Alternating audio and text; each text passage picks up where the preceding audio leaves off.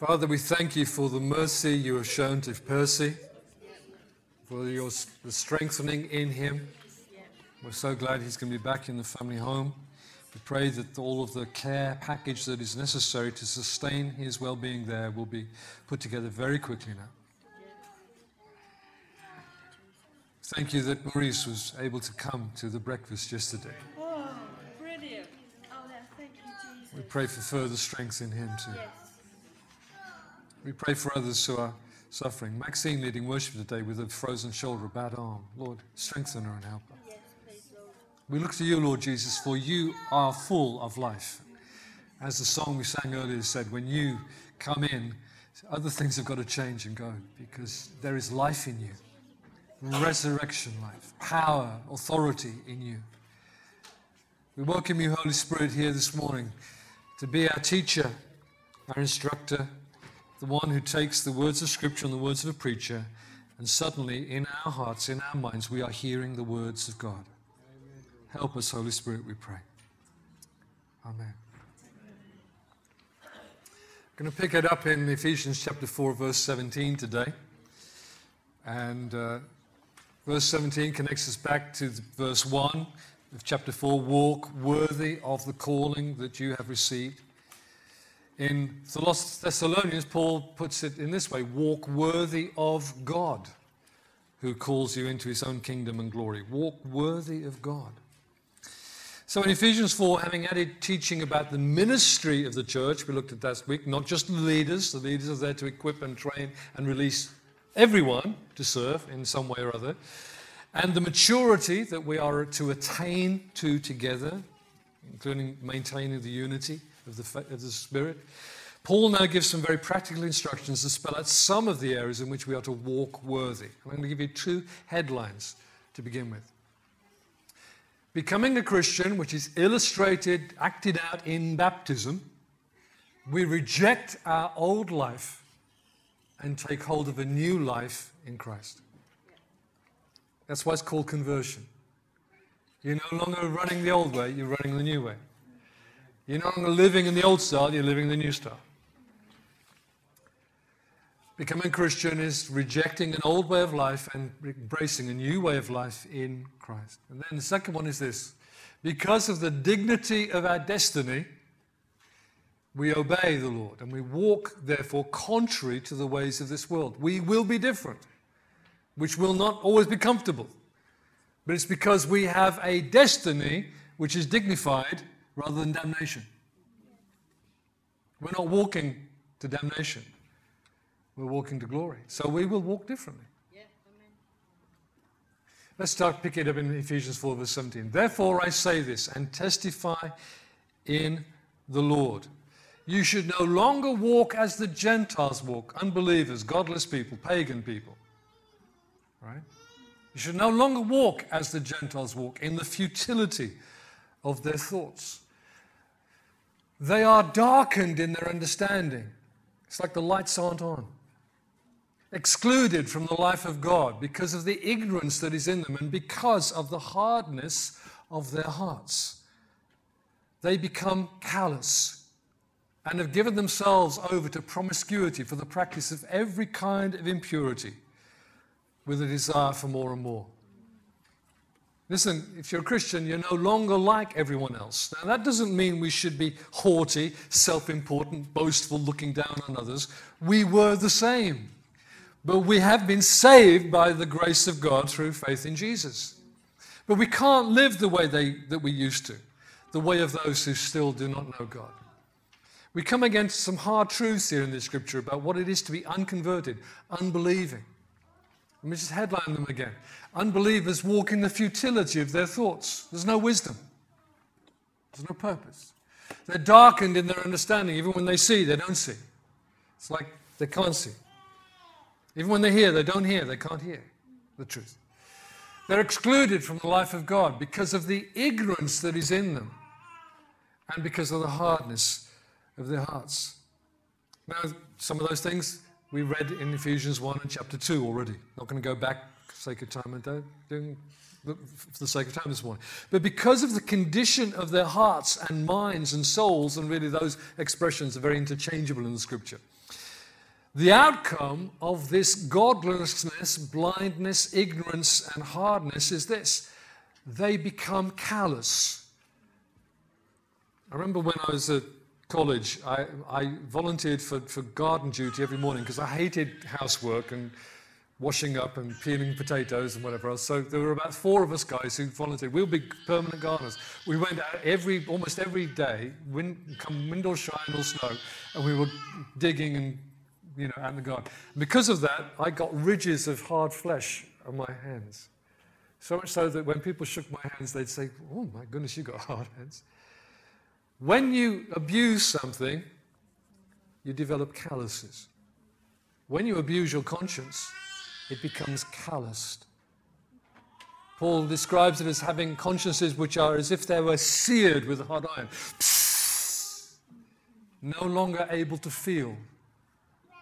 Became callous, and they gave themselves up to promiscuity, sexual lust, and to working of uncleanness, all kinds of sexual activity, and to greediness. That's a separate thing. Avarice, covetousness. There are 2 things mentioned here: sexual immorality and greediness, covetousness. And those 2 things are mentioned a number of times, particularly in Paul's writings. Paul uses these 2 things as like 2 pillars of how we recognize 2 main things that go on in godless Gentile society. That reminds me of Romans 1, and I'm going to read it to you. I'm going to read it, in fact, from verse 16. I should have said 16 instead of 18. Romans 1, reading from verse 16. "For I am not ashamed of the gospel, because it is God's power for salvation to everyone who believes, first to the Jew and also to the Greek, the Gentile. For in it God's righteousness is revealed from faith to faith. For it is written, the righteous shall live by faith. For God's wrath is revealed from heaven against all godlessness and unrighteousness of people who by their unrighteousness suppress the truth. Since what can be known about God is evident among them, because God has shown it to them. His invisible attributes, that is, eternal power and divine nature, have been clearly seen since the creation of the world, being understood through what He has made. As a result, people are without excuse. For though they knew God, they did not glorify Him as God or show Him gratitude. Instead, their thinking became nonsense, and their senseless minds were darkened. Claiming to be wise, they became fools and exchanged the glory of the immortal God for an image resembling mortal man, birds, 4-footed animals, and reptiles. Therefore, God delivered them over in the cravings of their hearts to sexual impurity, so that their bodies were degraded among themselves. They exchanged the truth of God for a lie and worshipped and served something created instead of the Creator, who is praised forever. Amen. This is why God delivered them over to degrading passions. For even their females exchanged natural sexual relations for unnatural ones. The males, in the same way, also left natural relations with females, were inflamed in their lust for one another. Males committed shameless acts with males and received in their own persons the appropriate penalty of their error. And because they did not think it worthwhile to acknowledge God, God delivered them over to a worthless mind to do what is morally wrong. They are filled with all unrighteousness, evil, greed, and wickedness. They are full of envy, murder, quarrels, deceit, and malice. They are gossips, slanderers, God-haters, arrogant, proud, boastful, inventors of evil, disobedient to parents, undiscerning, untrustworthy, unloving, and unmerciful. Although they know full well God's just sentence that those who practice such things deserve to die, they not only do them, but even applaud others who practice them. For a few moments, we're going to think about sex. The Bible doesn't always put sex first in the list when it's addressing matters of sin, though it does here in the verse we're looking at today. It's not always the case. But here, this first real and practical issue of walking worthy is turning from the way of the world, an unbridled appetite for sexual pleasure, which is so prevalent in our world. But I need to tell you, this is not a modern thing. Don't think we're getting worse than anybody who ever was before us. We're not. It would be hard to imagine a world more promiscuous, more impure, more pleasure-seeking for its own sake in terms of sexual behavior than the Greek and Roman societies that were around before the time of Jesus, during this time of Jesus, and during the time this letter was written, and afterwards. They didn't have the jargon of the so-called revolution of the 1960s or of our modern political correctness, but in the first century AD, there were really no moral boundaries in Gentile society. Anything went. Any kind of evil and any kind of sexual impurity. I want you to think with me for a moment, because we hear these words, but we need to define them. Define these words: promiscuity, impurity, sexual immorality. You see, the problem is nowadays people have their own set of values, so the words will mean different things, or they reject them altogether as being inappropriate. What set of values do you measure them by? Is this or that sexual behavior wrong? If it is wrong, why is it wrong? What's the measure? I want you to refer you to Acts 15. In Acts 15, the Council of Leaders met at Jerusalem, the apostles and elders, to discuss what to do with all the Gentiles who were followers of Jesus. There was a group of people in Jerusalem who said, they've got to be circumcised, the men have got to be circumcised, they've got to keep the law, they've got to become Jews to follow the Jewish Messiah. They had a council that met about it. The questions were, well, should they become under the law of Moses? Should the males be circumcised? Should they keep the food laws? Should they keep the festivals of Israel in Jerusalem, make Levitical offerings at the temple? And the answer to all of those things was no. I'm very grateful for that. But the council wrote a letter to all the believers, and they required just a few necessary things of the Gentile converts, among which was this one: that you abstain from sexual immorality. Now, what did those apostles and elders understand by that phrase, sexual immorality? Well, I need to tell you that the New Testament isn't altogether new. It's built upon the Old. And while the food laws have gone and the festivals have gone and circumcision has gone, God's moral law has not changed. He still holds the world to account by his Ten Commandments.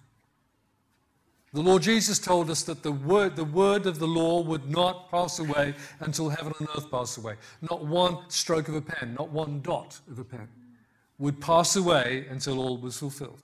The moral boundaries of human sexual behavior are not a matter of personal judgment or change in society. They are written in the Scriptures. And in fact, the New Testament repeats and reaffirms most of the major points of God's moral law. I've given there, I didn't put it in the back of all the notes, a summary of categories of sexual behavior and what the Scriptures have to say about them. And if you've got one of those lists, you'll see that in the last column, New Testament references, how many references there are in the New Testament that reaffirm what was said in the Old. It hasn't changed. It's actually restated. This is still wrong. There is only one sexual activity, one kind of sexual behavior which God blesses, and that is the intimacy between husband and wife. That's the only one that's blessed. Here's a list. Let me just run through them. Within marriage, sexual relationship, sexual intimacy is blessed, honorable, does good. Without marriage, the King James calls it fornication. It's a kind of a dirtier word than sexual immorality. It's a stronger word. Fornication. Whilst married to someone else, it's adultery. With relatives, it's incest, and the law curses it. With the same sex, it's called in the law an abomination, is cursed. And there's New Testament references concerning homosexuality. Selling sex is called prostitution. Buying sex, again, the King James has a good old English word for that. It's called a whoremonger. Somebody who trades in with whores. Whoremongers go to hell, according to the Scriptures. Sex with animals, unspeakable. It's in the law, it's abominated, it's cursed. And then As well as all of those things, there's just general sexual impurity, uncleanness. Things that you don't want to spend your time defining, is this good or not good or whatever. It's just unclean. Because it's not in the covenant relationship of marriage. It's unclean. Those are the biblical boundaries of sexual behavior, and those, therefore, are our Christian values. I make no apology for saying that. Those are our values. Because God hasn't changed his mind about those things. So we're to put away, if we're believers, all of what is alien to us and is foreign to God's law in terms of sexual behavior. But then there's this other factor of greed, avarice. Let's think about greed and covetousness and avarice. Greed, like what Colossians says in a parallel passage to this one, is idolatry. Greed is idolatry. It honors something instead of God as our source of joy and comfort and security. I'll put this headline up for you. When a man makes pursuing gain his aim above pursuing God, he is an idolater. If you love money, you can't love God. Jesus said that. You can't serve two masters. You'll love one, hate the other. And the love of money isn't necessarily kind of, rolling around in pound notes and going, oh, no, we don't have pound notes now, 50 pound notes. Oh, this is lovely. You love money because you haven't got it. Because all you can do think about all day and night is getting it. That's loving money. Wanting more than you have. Greed, covetousness are so much part of our godless society, it's hard to imagine a world without it. I don't want to get into kind of economics much here, but, commerce and capitalism and advertising depend upon people actually wanting more. They need to fill their hearts with something, and then the next thing, and then another thing, because actually they are without hope and without God in this world. So they're looking to fill something of the emptiness of their existence with things. That's why advertising works. Wouldn't you like I know you've got a toaster, but wouldn't you like this new toaster? Okay, I'm being silly talking about toasters. What about cars? What about TVs? To be content with and to give thanks to God for what you have rather than strive for more seems to most people, frankly, ridiculous. And, okay, it wasn't in my notes, but I thought about this. I want you to imagine, just for a moment, okay, leap of imagination. Tonight we go to bed, we go to sleep. Tomorrow morning, every bit of covetousness and avarice and greed is burned out of our hearts by the sovereign work of God. Do you know what? The whole economy would change. Yes, it would. Yes, it would. There wouldn't be much of an advertising industry. It would go back to the day, Edwardian days, would say, Mr. So-and-so sells awfully good sausages if you'd like to try them.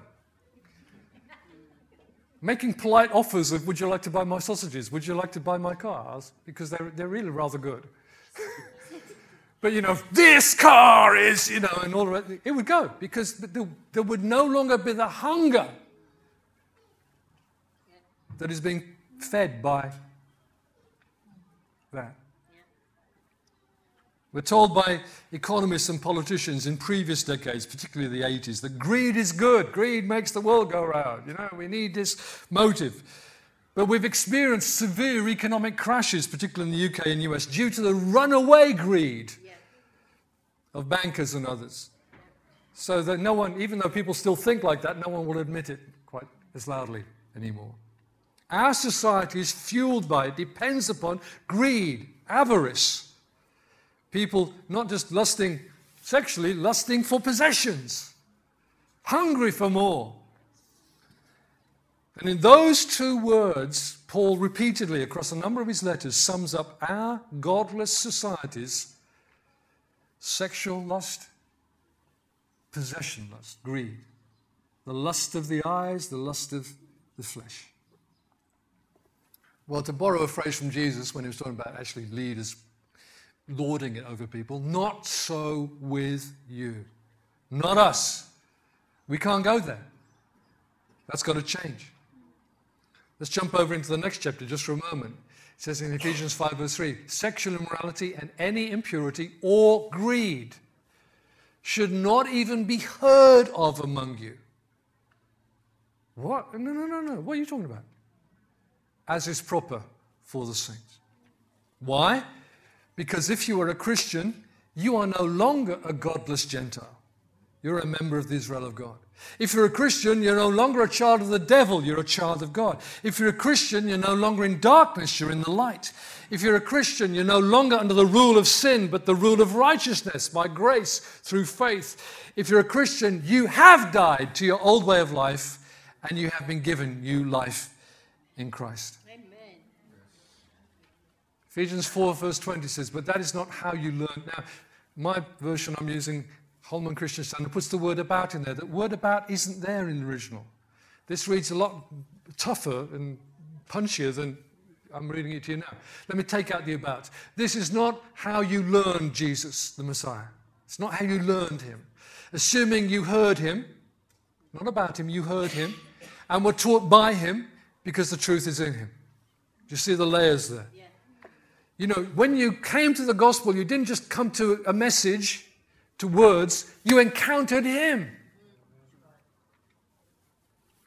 He was projected into your heart, into your soul through the work of the Holy Spirit. You said, oh, Jesus, I need you. I need your forgiveness. I need your help. You learned him. You heard him. You were taught by him. It's by the truth that is in him. And because these things are true, you now have new life. New life. How are we going to handle this new life? Next verse says this. You took off your former way of life, the old self that is corrupted by deceitful desires. You are being renewed in the spirit of your minds. I prefer more literal, by the Spirit in your minds. You put on the new self, the one created according to God's likeness in righteousness and purity of the truth. In conversion and baptism, which acts out our conversion, we have died to our old way of life. We are crucified with Christ. We are now buried with him and raised with him to a new life. And we do that by down and up again. And old life gone, new life now to walk in. You put on the new self. It's like changing your clothes. The point is, you don't go back and pick up the old ones again. You don't change them back. You stay with the new ones. And you have to keep looking and rejecting the old ways. Of course, we continue to do this putting on and putting off. But we need to maintain that mindset. That's the old stuff. I'm not going back there anymore. Here's a list of what Christians put off from a number of scriptures. Christians put off our former way of life. We put off works of darkness. We put off lying. We put off anger and wrath and malice. We put off all filthiness, both of physical behavior and of speech and of attitudes. All filthiness. And we put on the new self created in God's likeness. We put on, says in Romans and Galatians, we put on the Lord Jesus Christ. We put him on. We adopt a mindset that says this life now is about Jesus. It's about becoming more like him. It's about following him. It's about learning to be who he made me to be. We put on the armor of light. Romans and again Ephesians, we'll get there in a few weeks' time. We put on heartfelt compassion, what the King James says, bowels of mercies. What an expression that is. How? How do we do that? Two main reasons. Because grace teaches us to do this. The grace of God has appeared to all men, says Titus 2:11, teaching us to deny ungodliness, to say no to these things, and to live righteously and uprightly in this generation. The grace of God teaches us and empowers us.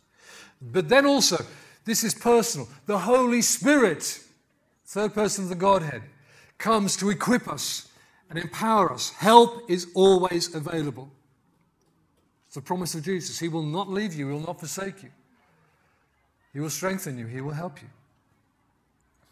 It starts with our minds being renewed through the Holy Spirit and then constantly renewed by the truth, by Scripture, by preaching, by even just good worship songs coming through your head. Your mind is being renewed. You keep focusing on the things that really matter and the things that are good. Because you're fighting other things. And we need to be engaged in that again and again, every day of our lives, so that the truth doesn't slip from us and the old way of life catches back up on us again. You are being renewed by the Spirit in your minds. Now that's something that turns up in Romans 12. Therefore, brothers, I urge you by the mercies of God to present your bodies as a living sacrifice, holy and pleasing to God. Notice it doesn't say your hearts. Oh, this little bit of mine's really God's, but the rest of me, oh, I don't know about that. Your whole being, if your body turns up, the rest of you has to come. Yeah. Present your bodies as a living sacrifice, holy and pleasing to God. This is your, I don't know why every Bible version is spiritual. The word there is logical, reasonable. Do not be conformed to this age. We're not of this world anymore. We can't walk their way. But be transformed. How? By hard work? No. By the renewing of your mind. Yep. Learning to think new thoughts so that you may discern what is the good and pleasing and perfect will of God. We're to be changed, Jesus said, from the inside out, from a renewed heart. Good man brings from a good heart good things, because God has changed us inside. We've got to learn to let that new life be the one we're living, rather than the old life we were used to. Yep. In Colossians, a parallel letter to Ephesians, Paul writes it in this way. Therefore, put to death what belongs to your worldly nature. And it doesn't go away, it needs dealing with. It's like a yappy dog. You've got to keep at least, telling it to get down, or even giving it, don't accuse me of dog abuse here, give it a kick every now and again too. I'm talking about human nature. Down, dog. Sexual immorality, impurity, lust, evil desire, and greed, which is idolatry. Because of these, God's wrath comes on the disobedient. We read that in Romans 1. And you once walked in these things when you were living in them. So don't go around accusing everybody else. You were the same. But now you must also put away all the following: anger, wrath, malice, slander, and filthy language from your mouth. Yeah. Do not lie to one another, since you've put off the old self with its practices and have put on the new self. You are being renewed in knowledge according to the image of your Creator.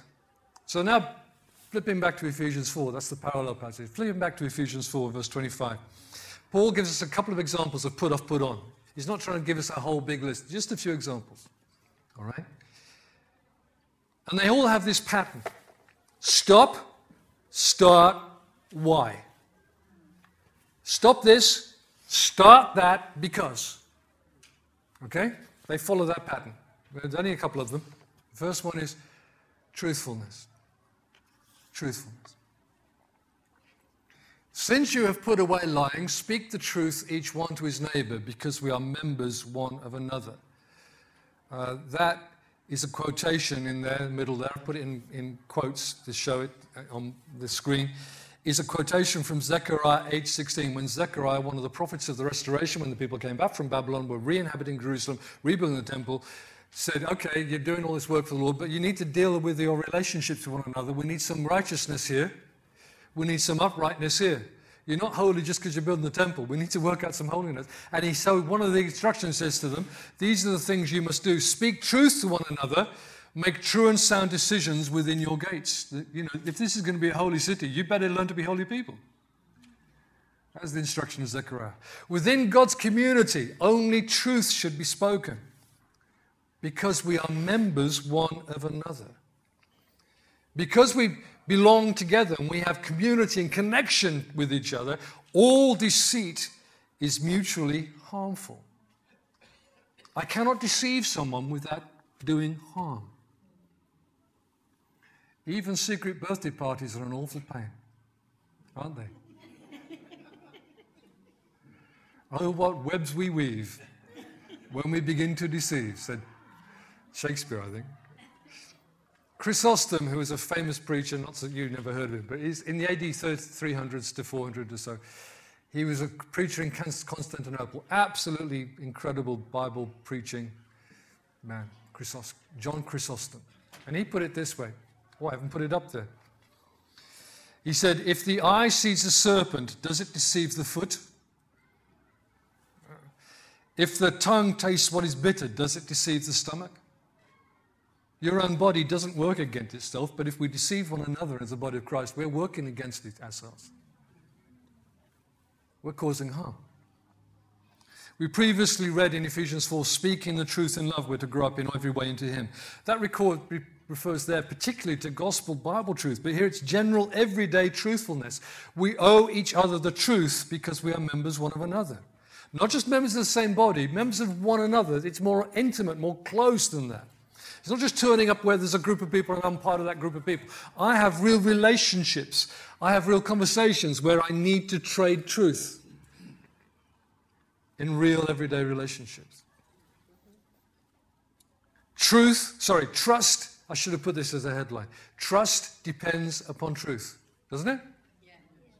Someone deceives you, you don't trust them so much. The more they deceive you, the less you're going to trust them. Speak the truth to one another because we're members of one another. The next one is anger and sin. Okay, deep breath. This is a difficult one. Ephesians 4, verse 26 and 27. Be angry and do not sin. Note, let me say straight away, that version there is accurate. It doesn't say do not be angry.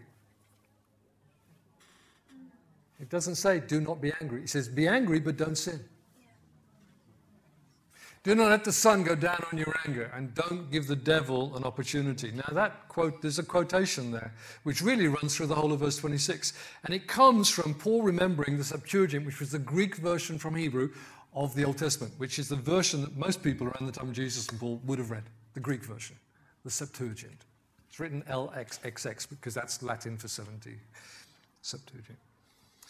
This is Psalm 4:4 in the version I'm using, which is very similar to what Paul would have read and thought. Be angry and do not sin. Notice this. On your bed, reflect in your heart and be still. Paul paraphrases that as don't let the sun go down on your wrath. You see, he's paraphrasing there. Be angry, but don't sin. Before it's time to fall asleep, sort it out. On your bed, reflect in your heart and be still. Before sundown, which is when they went to bed in those days, wasn't it? Don't let the sun go down with you still angry and wrathful.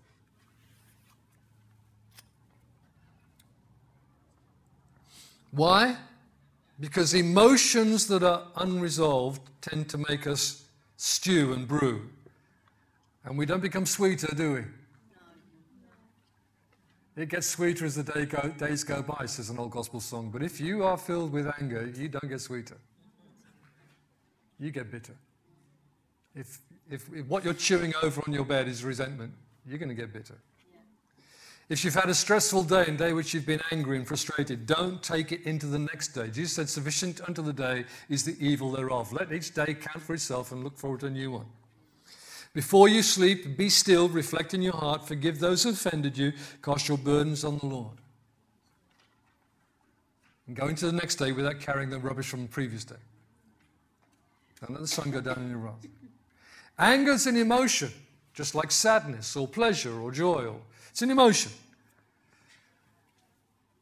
And emotions aren't necessarily wrong. We're not to be emotionless people. But they can be wrong. Or they can be right, and they can be good, and they can be bad. If we become angry, the question is why? Why am I angry? And the fact is, for most of us, for most occasions, anger is usually about wounded pride. I'm offended. They've upset me. We feel threatened. We've lost face. Now, what that person did may have been hurtful. It may have been intended to be hurtful. But the only reason we experience the anger is because we have been wounded in our pride. Yeah. But the scripture doesn't say don't be angry. It says be angry and don't sin. This stop-start why is don't let anger lead you into sin. Deal with it by the end of the day so that you do not give the devil an opportunity. If you're angry without a good reason, deal with your anger. If you're angry because something really did happen, here's how you deal with it. You forgive the person who hurt you. Hello, do you remember that one? Yeah. Lord's Prayer, we all know it. And forgive us our sins as we forgive those who forgive us. Sorry you didn't hear that. As we forgive those who trespass, wound us. Yes. Yeah, you got hurt. Forgive them. And ask the Lord to heal your hurt. I don't know any other Renderson. I'm sorry, but Dr. David doesn't have any other prescription but that one. Because that's the only one I see in Scripture. And that's sufficient. Forgive anyone who's provoked you and hurt you. And go to bed in rest, in peace. Start a new day with a new, clean heart. But there are times when it is appropriate to be angry. There are things we should be angry about. Sin, injustice, oppression, evil. We should be angry about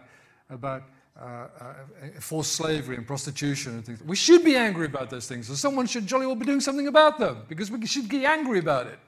The modern church, let me say this, is nowhere near serious enough about sin. We don't get angry enough about things that are thoroughly, thoroughly wrong and evil and destroy people's lives. We seem to be prepared to adapt to and adopt anything, following society down the broad path that leads to destruction rather than the Lord's path that leads to salvation and honor. We are told in Scripture to hate sin, to fight sin, to kill sin. It's very, very violent language. Put to death. You know? Whether it's with an axe or a club hammer or a shotgun or a knife. Put it to death. Bury it. To be angry against sin. Let me define sin. Everything that dishonors God, defies His law, destroys His honor and image in man. Here's a quote, not from a very old Puritan, actually from a Victorian guy. He that will be angry and not sin, let him be angry at nothing but sin. Make sure the thing you're really angry at is sin. The wrong, the evil. But if you're going to be angry against sin, make sure that that starts with you, not with other people. Oh, them people over there. Oh, yes, them. No. Jesus said, don't tell them about this, the bit of sawdust in their eye. You've got a log in yours. To paraphrase. In fact, He calls us, if we do that, He calls us hypocrites. We're sin spotters. We can spot it everywhere else except in us. We may be stirred to fierce emotions about sin and evil, but even better, be stirred to fierce actions, radical treatment. Jesus talked about an axe being laid to the root of the trees. Start with your own attitude and behavior. To really deal with sinful habits, you may need to adopt strong personal disciplines. For example, teetotalism, because you used to drink too much. Celibacy, because you used to sleep around all the time. Open accountability to others so you get checked on and encouraged or, caught up. You know you're going to have to talk about what happened this week. So, I've got to talk about what happened this week. But it's helpful to you, so you adopt such strong disciplines. Jesus talked about if your eye causes you to stumble, gouge it out. If your hand or foot causes you to offend, cut it off. It's better to enter life without an eye or a hand or a foot than to go to hell whole. Now, when you take, Jesus isn't really wanting one-eyed, one-handed people. He's saying we need to be radical at dealing with things that cause us to offend. Now, if you're going to be radical in your lifestyle and deal with some issues that you know you need to deal with, other people think you're weird. What, you mean you don't drink at all? What, you mean you haven't had sex for how long? They'll think you're weird. Just give them a smile and tell them have a nice day.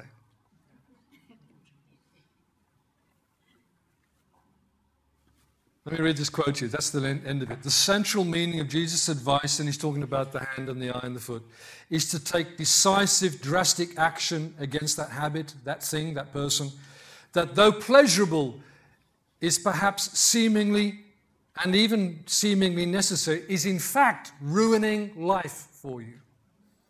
It is better to go limping into heaven than leaping into hell. When Paul adds to his quotation from Psalm 4, verse 4, don't give the devil an opportunity. You see, unresolved emotions, nursed hurts, offended pride, are like an open door for the enemy. Hello, I'm welcome here then, aren't I? Hello, you've been having a bad day. Oh, yes, you have. Oh, yes, they did, absolutely. Oh, you're right. Yeah, of course you're right. He'll bring more of his stuff into you because you're open to hear it and receive it. You're not dealing with the offense. You're hanging on to it, and it's an open door. He will agree with your hurt. He'll justify your feelings. He'll confirm that you have a good right and reason to be offended. Your sense of being wrong. He'll justify you, absolutely. No, of course you don't want to forgive that person yet. Absolutely not. No, nonsense. Don't you dare do that. Those people have it coming to them. He'll preach to you. He'll preach the wrong stuff to you. Meanwhile, the wisdom of God says this to you. Let it go. Forgive. Go to your bed in peace. Awake to a new day. Don't let the devil make use of this.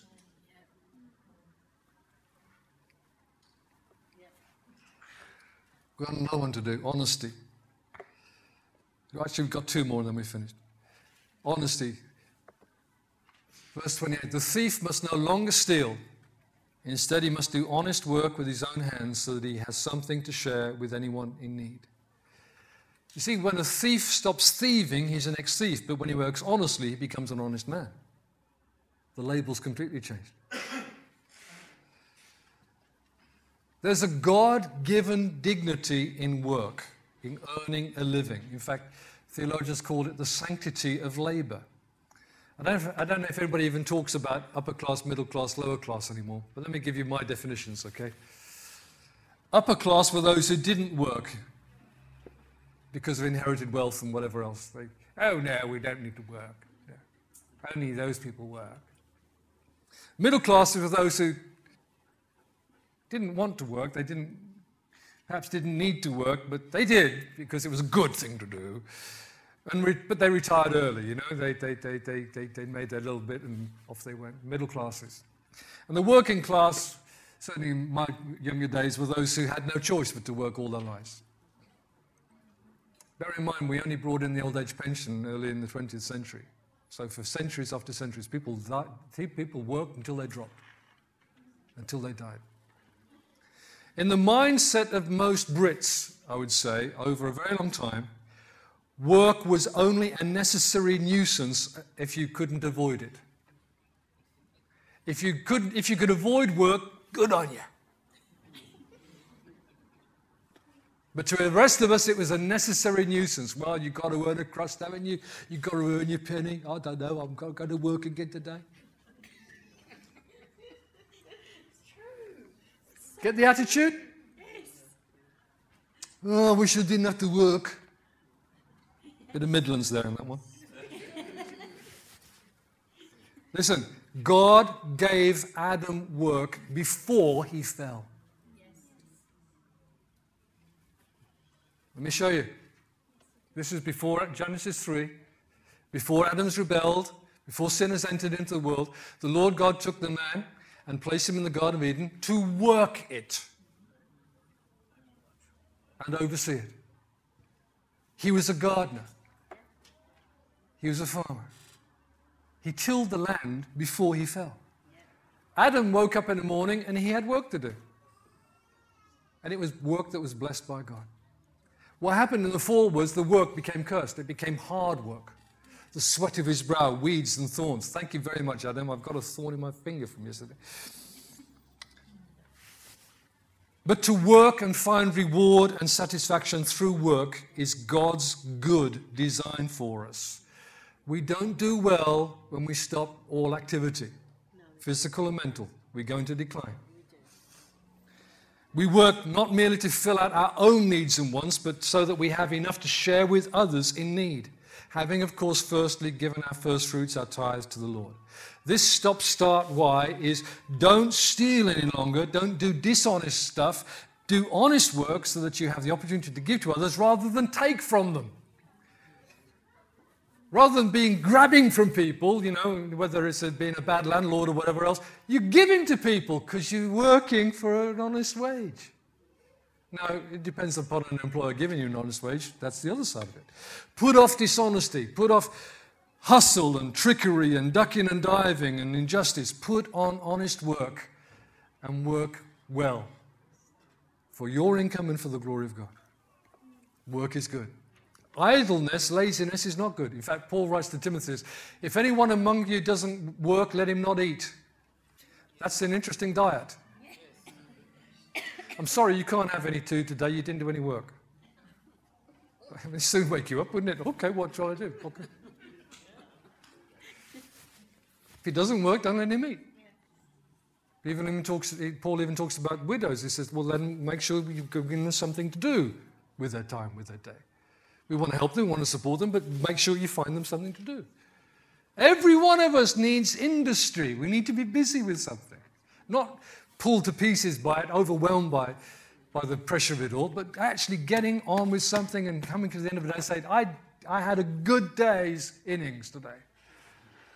I feel good. I did something worthwhile. The last one, next but last one, is wholesome speech. Wholesome speech. No foul language is to come from your mouth, but only what is good for building up someone in need, so that it gives grace to those who hear. What is foul language? Well, it includes obscenities and swearing.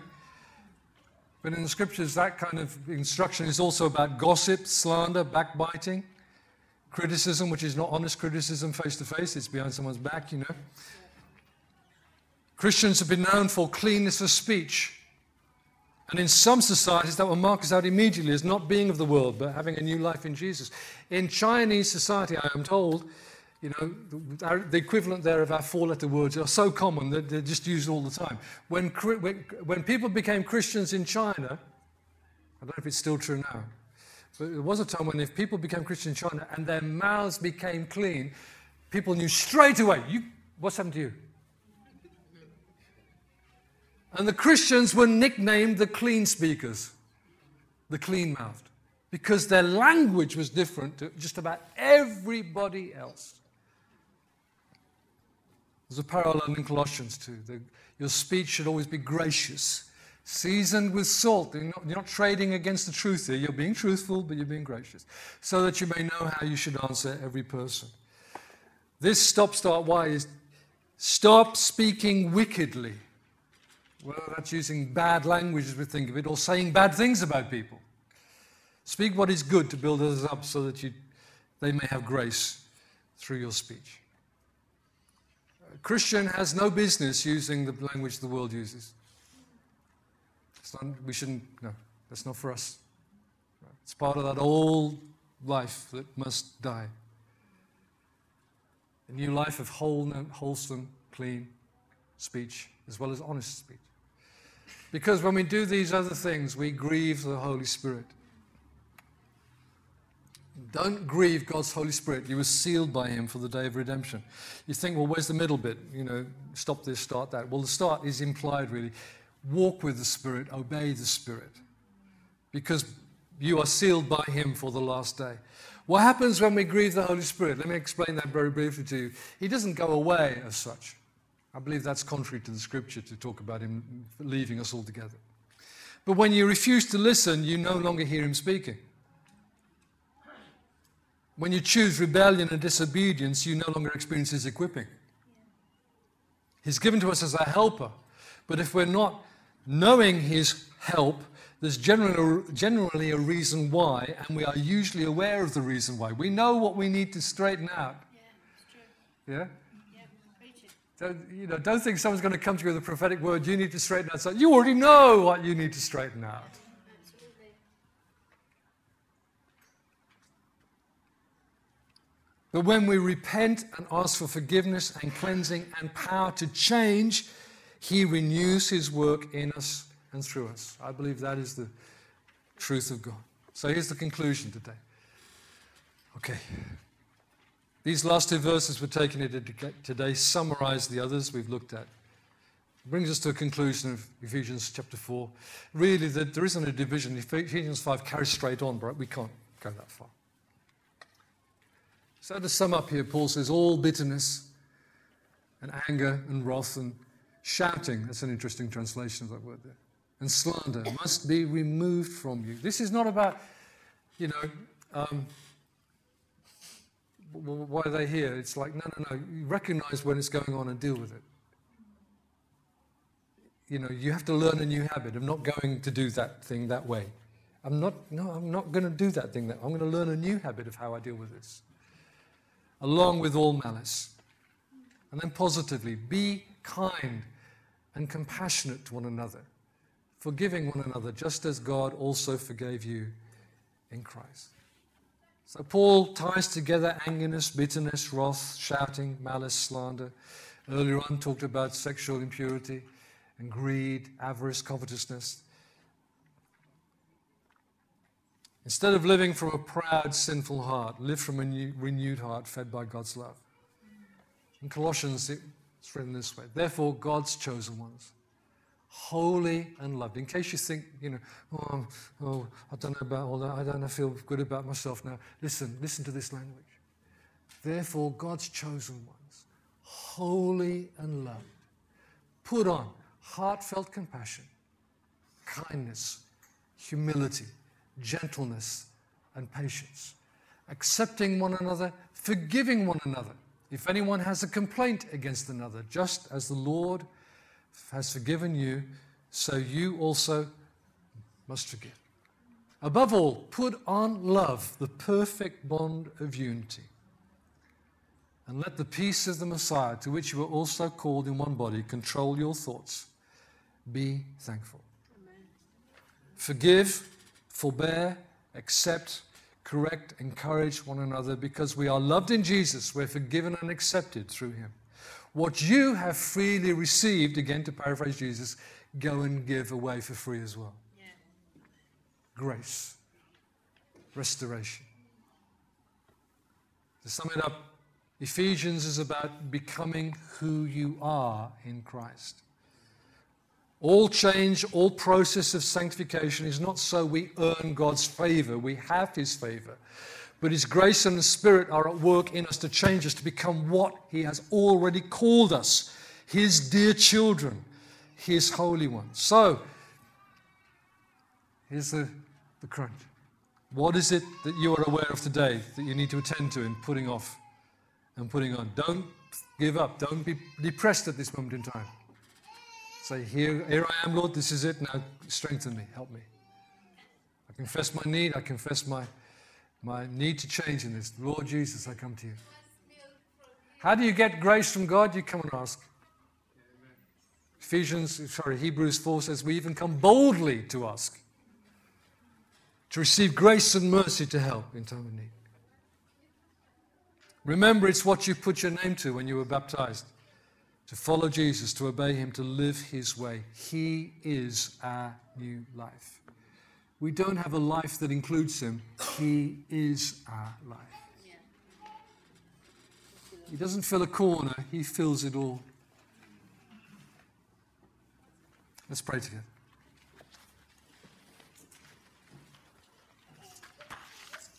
Lord Jesus, we acknowledge you, Jesus as Lord.